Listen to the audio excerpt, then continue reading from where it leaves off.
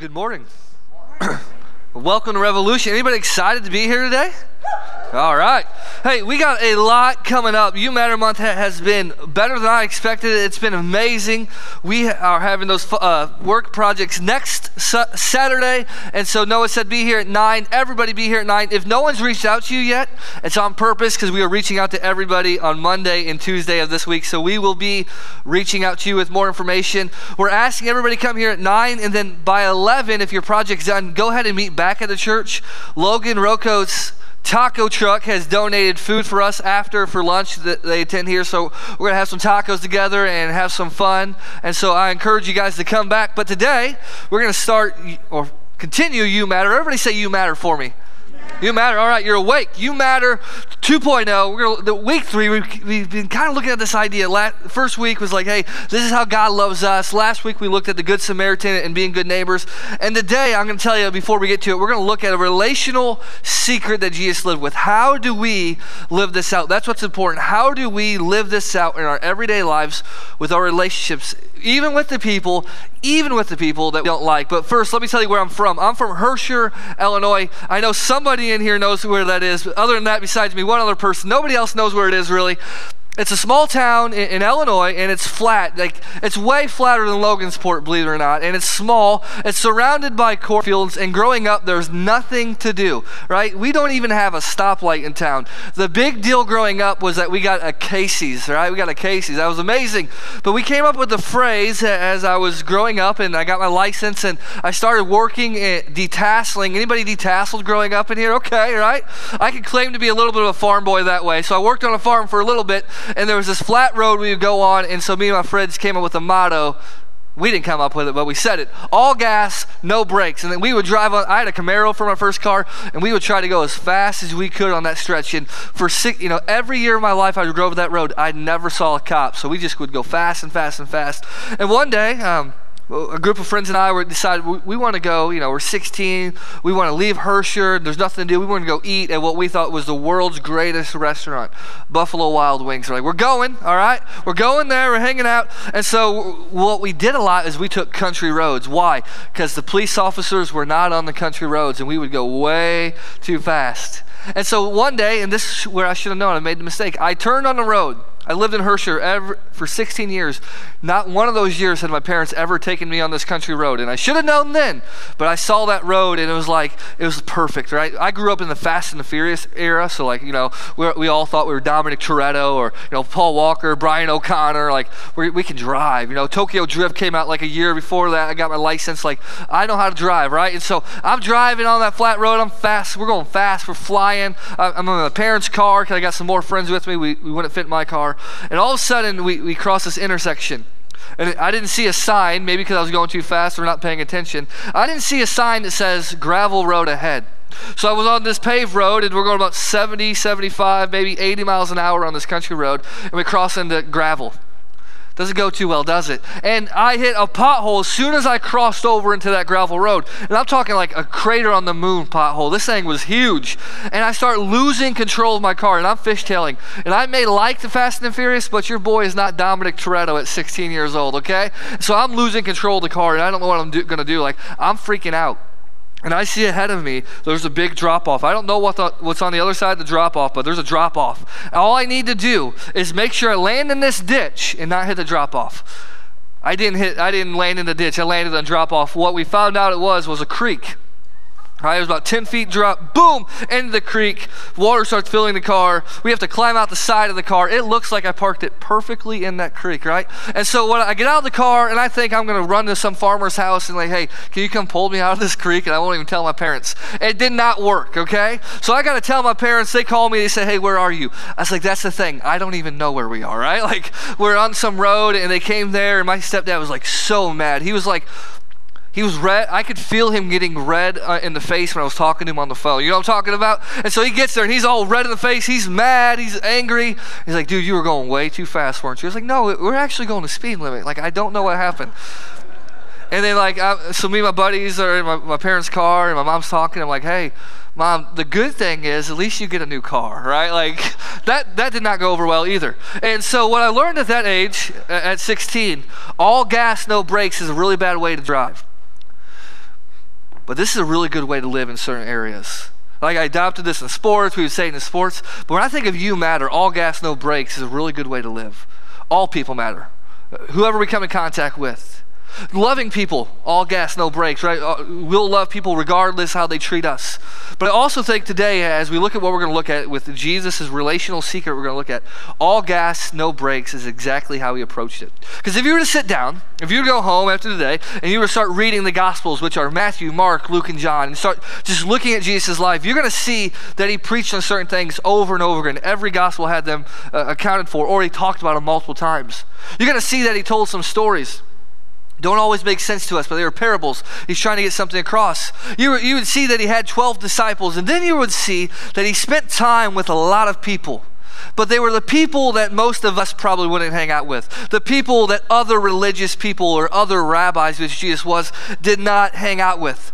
He would spend time with people who are kind of the outcast, the outcast of life. They were living in the shadows. They were hiding in their shame and their sin. They were hiding in whatever they were running from. They were kind of not looked at as normal people in society, right? Kind of think of The Greatest Showman. Anybody ever seen that movie? And all those people come together and make this circus. Think of those people, right? Nobody wanted them, but the circus did. That's who Jesus hung out with. And you would see something. You would see that Jesus was shockingly approachable. Everybody say approachable.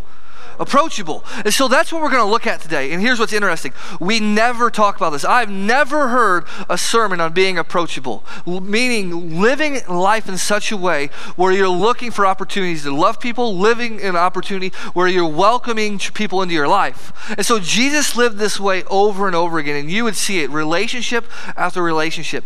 But there's one chapter in the Gospel of Luke, and we're actually going to talk about this chapter in a couple months, but it's Luke chapter 15. It's the chapter where you hear the parable of the lost sheep, the lost coin, and the parable of the lost son.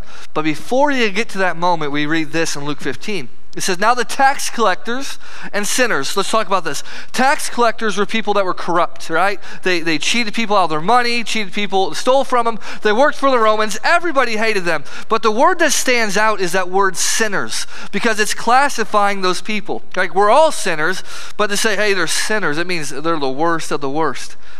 You're probably not going to invite these people to Thanksgiving dinner. Right? There are people that you don't want at your dinner, or at Christmas, you're probably not going to invite, you're not going to go look and adding them to the list. But here's what they're tax collectors and they're sinners. And what were they doing? We're all gathering around. So they're gathering, someone's approachable, so they're gathering around to hear who? Who are they gathering around to hear? They're gathering around to hear Jesus. And right away, you should ask this question, okay, when was the last time someone who was nothing like me wanted to be around me? Because people who are nothing like Jesus, didn't necessarily believe what he believed yet, didn't necessarily know everything about him, they gathered around to be with him. And so they would gather around to hear him speak, and they would gather around to eat with him, and then it continues. This is what I call the church verse. But the Pharisees and the teachers of the law, so the religious people, they muttered, they complained. How many of you know church people complain? Raise your hand. All right, good, perfect, right? They're muttering, yap, yap, yap, yap, yap, yap, yap. They're like that dog that your neighbor has that never stops barking. That's what they're doing, right? They're yapping. And here's what they say. This man, what does he do? Why are they yapping? Why are they complaining? Why are they throwing shade? Because he welcomes, he's approachable to who? Sinners. And he even eats with them, right? You know, it's like you're at Bob Evans or place after church, like, look who's with that person, right? They're whispering, right? Like, this man welcomes sinners and he eats with them. They're hating on Jesus because he's welcoming people who don't know God, who are far from God, and he's welcoming them and he's eating with them. Now, that word Pharisee is an interesting word because it kind of refers to a subsection of religious people. There were the Sadducees and there were the Pharisees and some other C's, and they're religious people. But Pharisee word at its root kind of means to separate, to be a separatist. And so that's a really good way to describe them, because they'd separated from people who were not like them, didn't look like them, act like them. It would be someone like today who doesn't vote like you, look like you, act like you. And they would separate from them. And so we sit here today and we're like, man, how could someone do that? How could they love God, worship God, yet treat people so badly? You ever wonder that question? How could they worship God, know God, go to the temple, give to God, have all these religious activities, yet be upset when Jesus eats with sinners? How could they exclude people from hearing about God? And we sit here today and we're like, how could they do that? But if you really just did some inner reflection and started looking at how human tendencies is and how we're wired, you would see something that's true about them, that's true about us. It may not be in the same category, but here's what happens. Our tendency is to separate from anything that's different than us. How many of you have looked around the world and said, what's going on? No, I'm just kidding, right? We all do that. How many of you have looked around the world and say, man, people are divided? Anybody ever notice that? We're divided. Like, we're going to see it really, really bad again, and probably after January starts in an election year. You're going to see it again. It's going to be really fun. Some of us are going to have to mute some people on Facebook, right? We're saying it now. But you're going to see that. Then I don't know if any time ever historians are saying this is the most divided the world has ever been and the country has ever been economically. Now I just feel like we all don't got money, so I think we're all on the same page there. But anyways, what about racially? There's some division there. Religiously. Man, there is division amongst division in our culture. And the root of that is our tendency is to separate from anything that's different than us. And you can really replace the words different to the word that makes us uncomfortable. Because humans have this unique ability to do what makes us comfortable. We strive to do things that make us comfortable. Because when something's comfortable or familiar, it's safety. And so what we do is we start to separate ourselves from things, but then that things become people who are different than us. And the Pharisees would do that. And followers of Jesus, we have to push back on that nature. Because here's what psychologists and scientists and people who study human behavior have found about every single person. Now, you may hear this today and you're like, hey, I'm not social, right? I don't like to talk to people, right? But this is even true about you. That all of us, we long to belong. That there's something in us that we're created for community, that we strive to be in meaningful relationships, in groups, that there's a longing in us, and that actually your happiness and my happiness is linked to the community and the relationships that we have in our lives. There's something about us that is wired to be connected to people.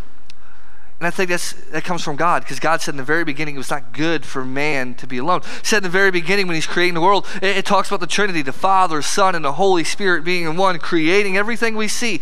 We long to belong. And we long to belong so much so that there was a study done in 1951 I want to tell you about. In just a second though. You see this picture? Here's a question I have for you. Not a trick question. Which line is longer, A, B, or C? Everybody yell it out. B. All right.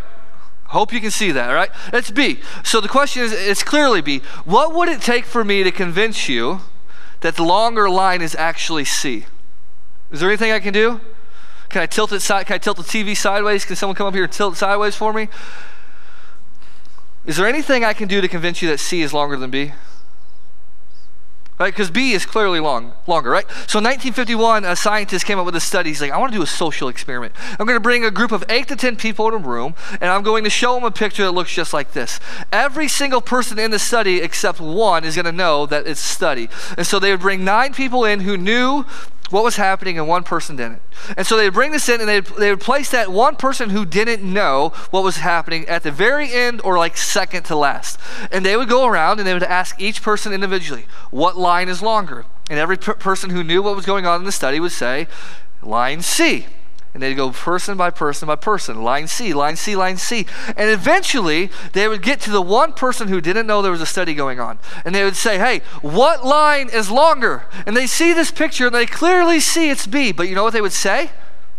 It's line C. And you're like, well, I would never do that. And that's what he thought. And it's found that they did this over and over again. And 75% of the people did the study would say that line C was actually longer than line B. Why is that? And they started looking at it. And it has to do with our nature to want to belong, to not to be left out. And so we start thinking about that. Think back to middle school, right? And you're on the playground. You never want to be picked last in anything, right? It doesn't matter if you're playing hopscotch, kickball, dodgeball. You don't want to be picked last. And then you go to elementary and high school. You guys remember all the dumb things you did because you wanted to fit in, right? You remember that, right? Parents, I think sometimes we got to remember, we did dumb things, didn't we? Yes, absolutely we did, right? And then think about it as you grow up into an adult. like old hairstyles and fashion. Now they all come back around eventually, so just keep all your clothes in your closet, everything comes back around. But we do all these things to fit in. Well, I think Jesus knew something about human beings. I have to know that he knew how we were designed and how we were created to be in community. So when he came to this earth and he had an opportunity to minister and walk amongst people, I think he was living in such a way, he says, you know what? There's got to be one place that people feel safe. And it's got to be around me, and I got to bring them to the Father's arms, because that's where they'll feel like they can approach and where they can feel safe and that they belong. And what's interesting about Jesus, and this is where it gets really good for you and I, that's who we're supposed to follow. Listen to what Paul wrote. He says, follow God's example, therefore, as dearly loved children, and walk in the way of what? Love, just as Christ loved us and gave himself up as a fragrant offering and sacrifice to God. Paul is saying, walk how he walked in Jesus, live like he lived, and love who he loved. And so what we're going to do today is we're going to look at that relational secret of being approachable. We're going to look at how do we practically, because that's the deepest thing we can do, right? Everybody always wants more knowledge, but sometimes we got to stop and pause and say, at the simplest form of living like Jesus, what do I have to do and how do I imitate him? And so we're going to look at this relational secret of being approachable. And I want to say this, being approachable is not a skill to learn. And so we got to get this out of the way. It's not limited on your personality, right? Some of you introverts and some of you are extroverts. Some of you, your worst fear is talking to people in a group, and some of you are like, hey, I love talking to people. So it's not a skill. It's not based on personality. It's a decision to make, This makes me uncomfortable. Even though this is hard, I'm making this decision to live this way. Why? Because this is the way Jesus lived. So I want to look at a perfect example. It's going to be 4 verses, but it happens after a very pivotal moment in Jesus' ministry. Jesus just got done preaching his longest sermon ever. It's called the Sermon on the Mount. It's in Matthew 5, 6, and 7. It's a long sermon. You guys think 35 minutes is a long time sometimes? Well, Jesus was longer, just saying, right? And we're supposed to follow Jesus' example. So if I go long today, I'm just trying to be like Jesus. I'm just telling you right now. But it's 5, 6, and 7. I call it the GOAT of all sermons, the greatest of all time. Now, we can debate a lot of things about GOATs. Right? You and I could go back and forth all day about 2 basketball players. I'm not going to mention their names because we hear it all the time, right?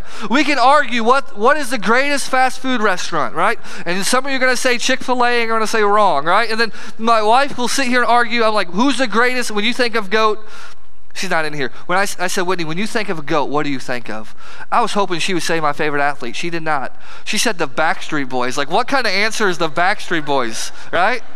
But anyways, when we say GOAT of greatest sermons, there's no disputing that this is the greatest sermon ever preached, because it was a sermon that ushered in what Jesus said, the new kingdom is coming. The kingdom of God is here, and this is what it looks like to live in it, and this is what followers of this kingdom live like. And he starts with talking about blessings. He's like, this is what a blessed life looks like. And it was not like what anybody thought. It wasn't about money. It wasn't about stuff. He's like, blessed are the meek, the persecuted, blessed are the weak. He talks about all that. And then later he talks about this idea of, he's like, I know you've heard it said before, and then he raises the standard. He's like, I want you to turn the other cheek. That's hard. And he goes, I want you to love your enemy. That's even harder. I want you to pray like this when you pray and go to the Father, because you may not know how to pray, so he teaches how to pray. And then he says, hey, I know a lot of you right now are anxious and you're worried. He's like, this is what I want you to do with your worry. I don't want it to consume you. I don't want you to worry about materialism and all that stuff. He's like, I want you to focus on God. And then he talks about a wide and a narrow gate. And he's like, there's this path that we're all living on, and there's 2 gates, and there's a narrow gate that only a few enter, but everybody can enter. And then there's a wide gate that many people go to. And he's like, I want to make sure you go through the narrow gate that everybody's welcome to. And then he talks about this weird story about 2 men building a house. He's like, there's 2 men building a house, one on sand, one on rock, and the storm comes and knocks down one house on the sand. He's like, make sure you're building your rock on the foundation. So he's making it very clear, don't miss it. This is how you live. And then he gets done preaching, and he ends it in almost such a way, he says, build your life on this. Live like this example. And that's what it means to walk in the kingdom of God. That's what it means to walk like me. And then he comes off that mountain. and he's tired, because I don't know if you ever preached a sermon, but you're tired, right? I go home, thing I want to do is I want to watch some football. Unfortunately, I live here, so the Colts are on all the time, so I don't watch football. I fall asleep watching football, right? And so you're tired. And he's like, he comes off this mountain and he's tired. And this is what happens next. When Jesus came down from the mountain, large crowds followed him. Like, that's the last thing you want. When you're tired, what's the last thing you want? A bunch of people around you, a bunch of people in your house. They're at your house, you're like, get out, I'm going to bed, right? They gather around him. And then a man with leprosy, and it gets really interesting. A man with leprosy came and knelt before him and said, Lord, if you're willing, you can make me clean. He's like, if you're willing, you can heal me. Let's talk about the historical context of this. There's this man. Jesus is a rabbi, so he's elite of elite at the time. And there's a man with leprosy, and he comes to Jesus. Now, people with leprosy weren't supposed to do this. If you had leprosy, it was basically a death sentence. It would slowly but surely kill you, right? You're going to die, but it's going to be a slow, miserable death. And many people, especially Jewish rabbis, they believe that you had leprosy because you were cursed by God because of your sin or your parents' sin. And so they had no empathy for you. Matter of fact, that scholars tell us that rabbis would mistreat these lepers so bad that they would brag to their buddies about how bad they treated them. And if you had leprosy, you would have to live on the outside of town in a little colony of lepers, not cats, but people with leprosy, right? And so we got to make sure we're talking straight here, right? And so they'd have leprosy. But what it would do is attack your skin. And so your skin would start to get really nasty and ooze and sores. And if you had it really, really severely, because it was very contagious, it would start to attack your fingers and your toes and your ears and your nose. I'm rhyming up here like Dr. Seuss, right? I didn't mean to do that, but it happens. And those things would start to fall off. And so now you'd be disfigured, you'd be sick, you'd be an outcast in town. When you walk through the town, you'd have some people say that they would wear coverings over their heads or their bodies, and they'd have to yell, unclean, unclean, unclean. Or some would have a bell would ring and people would clear out of the way so you didn't touch anybody else. And it was also said, I found out this week, that if the wind was blowing in a certain direction, if I had leprosy and you were this way, I would have to move 150 feet from you. You were a social outcast of all outcasts. No one wanted to be around you. No one wanted to talk to you. If you had family that didn't have leprosy, no, you don't, because you no longer have friends or family. You're an outcast. And so that's this man coming to Jesus. And you got to picture that and the agony in his voice. He says, Lord, he's putting Jesus in the right posture right away. He's like, I know if there's any way to get saved, it's from you. He's probably heard about the teachings. He's probably heard about the miracles. He's like, Lord, if you're willing, and probably just begging and pleading, if you're willing, you can make me clean. So Jesus is around the crowd, right? There's people. And you got to imagine, as this man with leprosy is coming to the crowd, they're probably booing him. They're probably yelling at him. They're probably throwing stuff at him. And there's this tense moment. Jesus face to face with this man with leprosy. He's kneeling in front of him, he's talking to him. Now, what is Jesus going to do? Because he just preached a sermon on love and radical love. He preached a brand new sermon about a new kingdom that's offered for everybody. What's he going to do? It's a tense moment. Does he curse the man? Does he beat the man? Does he get the man arrested? Does he get the man killed? Well, here's what happens. Jesus reached out his hand, and he touched the man. He goes, I'm willing. He said, be clean. Immediately he was cleansed of his leprosy. Then Jesus said to him, see that you don't tell anyone, but go show yourself to the priest and offer the gift of Moses' command as a testimony to them. He's like, go show yourself to the priest to make you clean. So this is a moment, a pivotal moment. This man comes to Jesus. And Jesus just is tired and he's worn out and he's just got done preaching and people are all around him. They're all probably trying to touch him to get a piece of Jesus. Like some of you right now, that's your worst nightmare. A group of people trying to touch you. You're like, I don't want that, right? And so they're there and they're all trying to get a piece of Jesus, all trying to get something from him. And this man with leprosy comes and he kneels. He says, hey, you can make me clean. So what does Jesus do? He reaches out and what's it say? He touches him. It's probably been years since that man's been touched. Years since he's been noticed. He's not allowed to approach anybody, but he approaches Jesus and he touches him. And what's really interesting is, Jesus didn't have to touch him. Because Jesus spoke many times and miracles happened. But there's a crowd His disciples are watching. His followers are watching. And he touches him so everybody could see it. And everybody's jaw would have dropped. Like there would have been that gasp in the crowd. Why did he touch him? Because Jesus said, hey, I know you got those religious people there. I know you got the crowd here. I'm not them. I got time for you. I love you. I see you. The touch says, I see you. And he heals the man. I like to say it this way. He was all gas and no brakes when it came to love and being approachable. And here's where it gets really good for you and I. That's exactly how you and I are to live. Now, we're probably never going to see people with leprosy, right? Especially if you don't leave the country, okay? So we're not going to go around healing people with leprosy. That's not what I'm saying. But we're to live with this mindset. I love this quote from one of my favorite ministers, Jud Wilhite. He says, as the most spiritually mature person ever lived, like there's no question that Jesus is the most spiritually mature person to ever walk the face of the earth. Jesus stands as the model for what spiritual life looks like. We are to follow his example. We are to do the things that he did. We are to approach God in prayer the way he approached God, to talk to the Father like he talked to the Father, to treat people, to study like he studied. And all this, but he remained approachable to who? To outsiders and the hurting. His life reveals that the more spiritually mature I am, the more approachable I am to people who feel far from God. So all of a sudden, we know this to be true, that our spiritual maturity is not just equated to how much information you know. It's not a transfer of information. It's information that you allow into your life that transforms the way you live. And the more spiritually mature you are, the more spiritually you will live like Jesus. As spiritual maturity increases, approachability increases. The more spiritually mature we become, or the closer we learn to walk with Jesus, love like Jesus, and act like Jesus, the more we start to actually look and act like Jesus. And so we follow these relational examples that Jesus has. Now listen, now I know some people are thinking, they're like, well, what about the people who I disagree with? What about the people who do this and this and this? I get that. Over and over again, Jesus would have these encounters with people who are nothing like him. That's really important. Nothing like him. Didn't believe what he believed, didn't act like he believed. Over and over again. But you know what he would do? Almost every encounter we see, he would tell them, or we get an insight, that he would say, hey, go change the way you're living. The woman that was caught in adultery, we're going to look at next week, he says, hey, I don't condone you. I don't judge you. Now go sin no more. Zacchaeus, he says, Zacchaeus, the way you're living, man, you got to stop living. But it's almost this, and this is the secret, this is the key.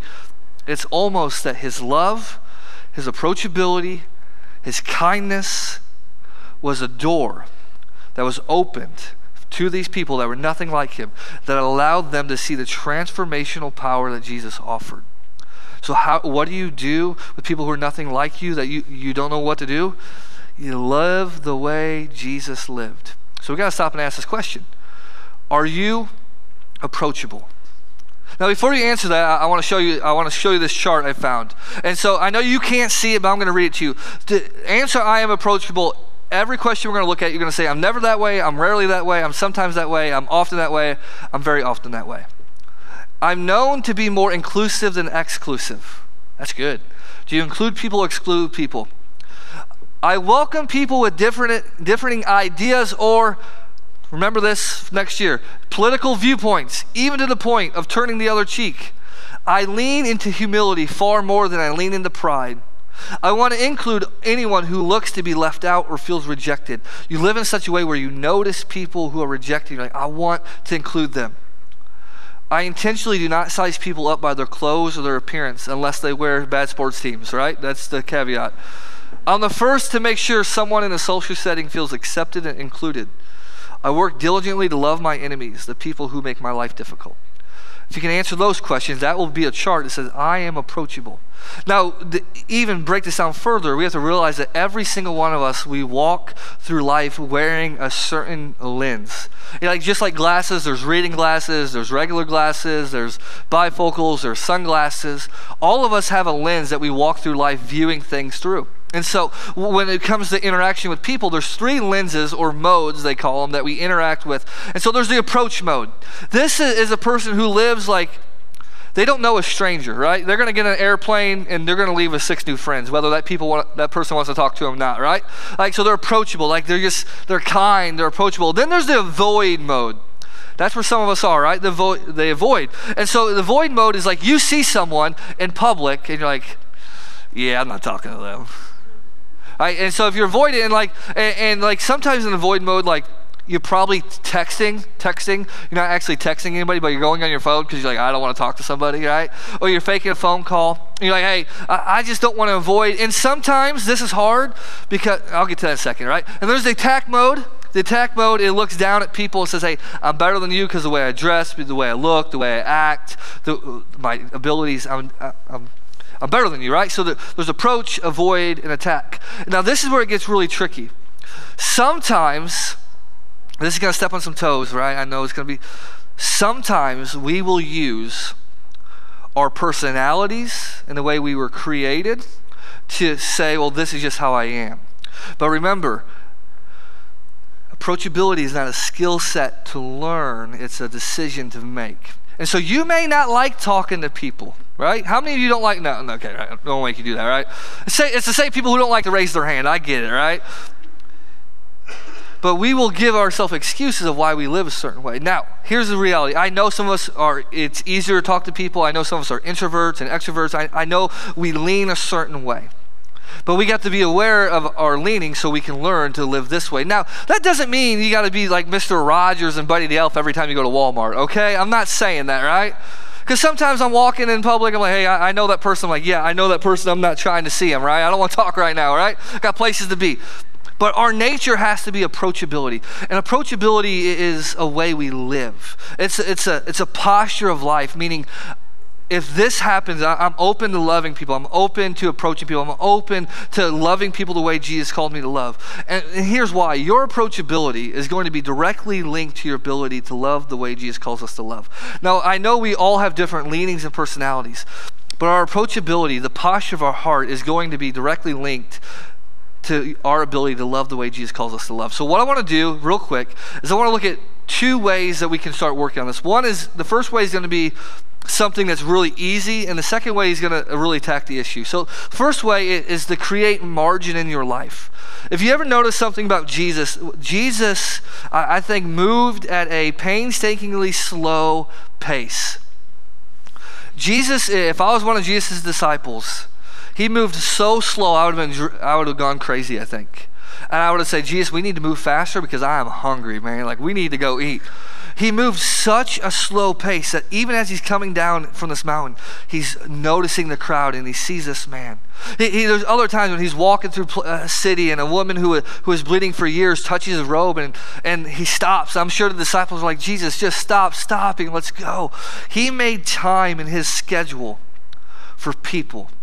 And I think sometimes we live in this era where our schedules are so packed and we're so busy and we're so consumed with all these things that it's hard to be approachable when you don't have time to be approachable. That we consume our schedules, but we don't just consume our schedules, consume our minds, our hearts, we're consuming so much that we don't live at a pace that allows us to be approachable. We don't live at a pace that allows us to be open to the needs in front of us. We don't live at a pace that allows us to slow down and see the people that God's put on our path. So we just got to ask this question. Does the pace of your life allow you to be approachable and love like Jesus? Do I need to slow down? Do I need to be more present when I'm doing things? Do I need to be more present when I'm working? Do I need to be more present when I'm in public? Do I need to look for these opportunities, to create these opportunities and margin in my life? And then the second one is this. Lean into humility. If we want to start living with approachability, if we want to start being more approachable, we have to lean into humility. If you were to ask me, hey, what is it that makes people what is it that kills approachability in most people's lives? I call it the disease of me. It's pride. And like we want to push back on that quick because like, I'm not prideful. But let's just talk about it. Pride is the poison of love. And I heard this before, that humility is the antidote. Pride is the gatekeeper of exclusivity. Pride allows us to posture people and to put ourselves above people, look like we're better than other people. Or we can say it this way: pride sizes people up and writes them off. Humility says, I don't know their story, and I'm no better than anyone else, so I'm going to lead with love. I'm going to lead with love. Pride, when you're leading into humility, it takes away your excuse to look at people and say, they don't deserve my love. They don't deserve my time. They don't deserve my energy.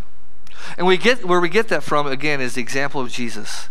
If you think about Jesus' life, Jesus was the world's greatest authority.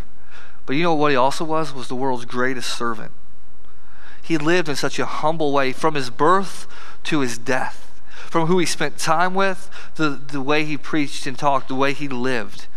And what we see when we lean into humility, we'll see something really cool about Jesus. Jesus invited everyone to the table.